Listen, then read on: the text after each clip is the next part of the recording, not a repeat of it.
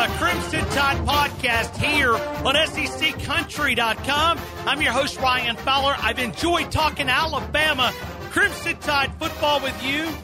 We talk about approaching almost, we're not going to get there, but almost 500 episodes of Alabama Crimson Tide football topics. Hey, remember to connect with me on the Twitter account at Ryan C. Fowler, I've enjoyed talking with the best fans of the country. I do a daily show in Tuscaloosa, 4 hours a day, 5 days a week. We talk Alabama Crimson Tide football. What else would you talk about? I mean, think about it. If you go to South Bend, Indiana, what do you think they're talking about? Notre Dame football. If you go to Columbus, Ohio, what do you think they're talking about? Ohio State football.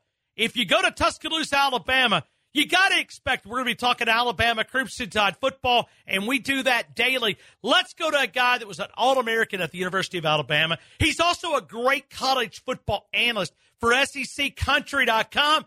Mike Johnson, I hope you're doing well. Welcome in to the Alabama Crimson Tide podcast here on SECCountry.com. Hey, man, it's good to catch up with you guys again, man. Yeah, I appreciate the high energy comment, man. I always try to have the energy because I'm so excited about Bama football and what's going on these days. Hey, we're getting down to the 70s, and I mean, I feel like for some reason this has been a long off season. I don't know why. I mean, it's a national championship, but it's all about the expectations. You know, we had Phil Steele on a couple of days ago, and you know what he said? He said Alabama's a double-digit favorite against every team on their schedule, and even the possibility of meeting in Atlanta. He said, I still would have them as a big favorite over Georgia. He said, this team is going to be unbelievable. The hype is real in T-Town, my friend. Yeah, and I think that's what's made the offseason so long, right? We get so locked in on Tua and Jalen, and it's almost like, to me, Ryan, and you're in this business too, the sports media business, where every day we're coming up with talking points, right? What are you going to talk about? Well, there's not a climb back to the top. I talked to my buddy Brandon Adams, who you know very well, who does Dog Nation Daily for Georgia. He's almost like, I don't know what I'd do if I was an Alabama guy covering Alabama on a daily basis. What do you complain about? Like, what's your gripe about? What are you trying to cross off the list? Are you trying to say, boy, can't wait till Bama gets back to national championship contention, or Bama's got to really create, roster management, or they've got to get talent in there recruiting?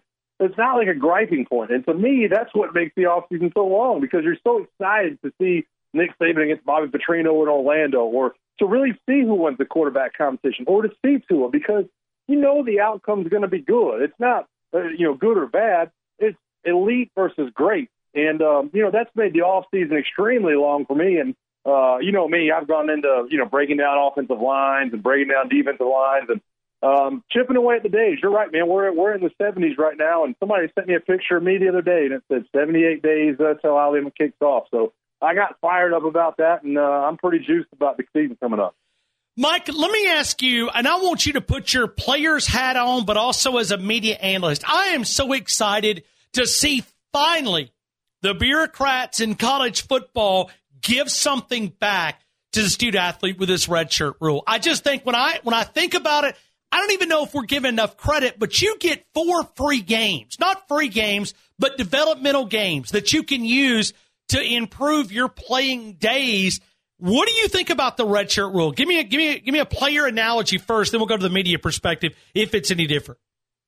Well, I can go ahead and tell you from a player's perspective, I'm iffy about it, to be honest with you. I'm not quite as with you. Now, I think the NCAA did the right thing. I think what makes me nervous from a player's perspective is looking at some of the coaches and wondering what coaches take advantage of this. Maybe that's my concern. In what way? Coaches, in what way? How? Well, I think that when you look at players that are fringe players, Bama's done such a good job, and I don't think that Saban will go down this road of saying, hey, listen, when we get our freshmen in, our top-level guys, our Dylan Moses, that guy's going to be on special teams. Reuben Foster, before you're starting at middle linebacker, you're going to go down the field, you're going to hit somebody on special teams. How many coaches, let's just say a Will Muschamp at SC over there, how many coaches look at it and say, well, you know what, he's not there to be a starter just yet, so maybe I can squeeze a few games out of him, and just play in meaningful situations, and then I can get an extra year out of the guy. Now, I think in a lot of situations that tends to circle back around and bite you in the butt. I think a lot of those guys, if they're that good, they tend to maybe possibly leave early for the NFL. But I'm I'm cautious. I am cautious from a player's perspective of saying, hey, listen, I want to make sure this is done the right way, and I want to make sure it's done with the student-athlete's best interest in mind. I think the NCAA, interest is in the best mind. I think that a lot of these college programs are done it with the best in mind. I'm cautious, though, Ryan, in terms of what I think coaches might try to take advantage of in the long run in terms of the scheme. I think it could be a good thing, but you know what? Coaches these days are so good at taking advantage of situations. I'm a little bit more hesitant than most. All right. Okay. I mean, that's why we ask former players their opinions, because I'm curious to hear yours. All right. So help me understand this. Okay. You've been in the trenches. Brandon Kennedy was the backup center. And we don't know if this Ross Pierce-Baker experiment's going to work. I mean, if you go back a couple of years, they tried him at center, and I think 10 days prior, they flipped Bradley Bozeman. He anchored that position for 2 years, performed at a high level. Now they're going to slide Ross back over to center. Brandon Kennedy was the backup. Why would you leave Alabama? The chance to win back-to-back national titles, even the chance for a playing opportunity. I mean, who's to say that Ross is not going to work out at center? To go to Tennessee and win 2 games in the SEC, help me understand that. Do you see a reason why Brandon Kennedy left? I absolutely do. And there's a bunch of different reasons for it, Ryan. I think down at the basis of it is you get a fresh start. And it's not like Jeremy Pruitt's going to be a complete fresh start, but let's talk about Will Friend, the offensive line coach up at Tennessee. Let's talk about Tyson Helton, the offensive coordinator. Let's talk about Tennessee fans.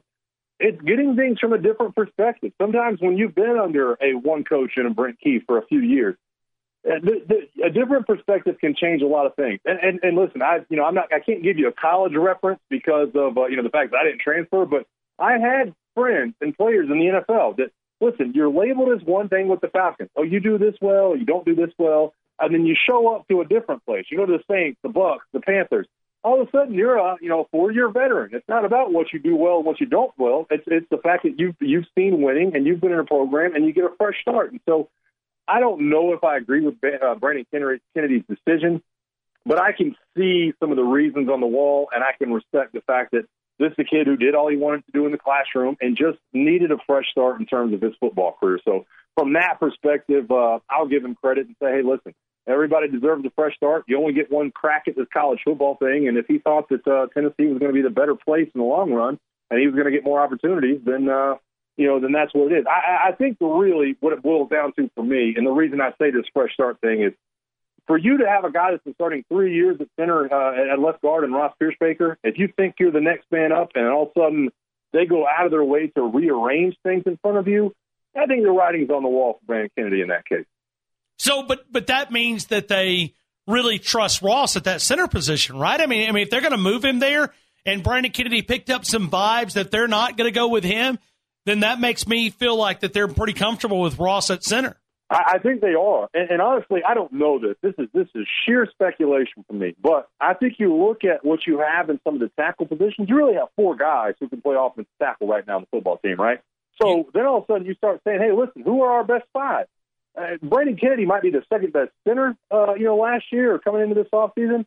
But, how far down is he when you talk about the best 5? I think you'd have to include Alex Leatherwood ahead of him. You have to include Jedrick Wills ahead of him. You have to, probably include Lester Cotton ahead of him. So while he might have been the second best center, I don't know if he was that close to being in the best 5 offensive line positions. So Nick Saban, listen, they got some work to do. I think that if you're Brent Key, that you start kind of juggling some of those things. People have asked the question, does Jonah Williams move to center at some point? I think that'd be ridiculous, but, that question's being asked. So can anybody snap, and how far out of the front 5 are you? The front 5 really is what Nick Saban always points to. Who's the best 5 on the field? It's not so much who's the best center, but what combination can we get to get the best 5 on the field? And I think Brandon Kennedy just felt like he was the odd man out in that conversation. Mike, I know you played guard and tackle. Did you ever play center? I didn't play center in college. I snapped the ball a little bit in practice. When I got to the NFL, I was a little bit of a Swiss Army knife in terms of that. I played some center in some games, on some preseason games. I did it in practice. I was never the best snapper. We were always saying, listen, if I'm going to be at center, you guys are going to be under center. I'm going to be handing you the ball. I never got into the shotgun stuff. But, my role in the NFL with the Falcons was swing tackle, swing guard, play a little center, play a little tight end, and you do whatever you're asked to. But in college, I started at all 4 positions in my college career outside of center. I just never made that journey inside. All right, Mike, let's play a little over and under here. Let's just do a little sports betting since it's going to be legal across the country with the Supreme Court's ruling about a month ago. Alabama, 11 wins, over or under in 2018 in the regular season. In other words, are they going to win 12? Are they going to go undefeated in the regular season? 11 wins, over or under. Where would you go? How smart are they to set that line right there at 11? It's hard for me to say under. When's the last time Bama lost 2 regular season games? It's been a while. I'd have to go the over, or I'd have to stay away from it. This team is just too good. They're too capable. They're built the right way. They're built from the inside out. The coaching is there. It's hard for me to look at this team and think 10 wins. It just really is. You're talking about the mother of all disappointments. I would have to go over there for sure, Ryan. LSU, 7 wins, over or under.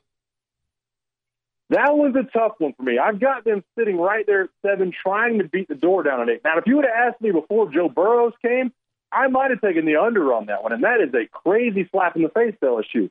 Joe Burrows coming in from Ohio State, in my opinion, gives them a capable quarterback. I'm taking the over of 7 right there. They can get to 7 or 8, and I think that LSU has enough talent to do that. All right, let's go back in our state here. Auburn, 9 wins, over under in 2018. I'm actually taking the under on this one.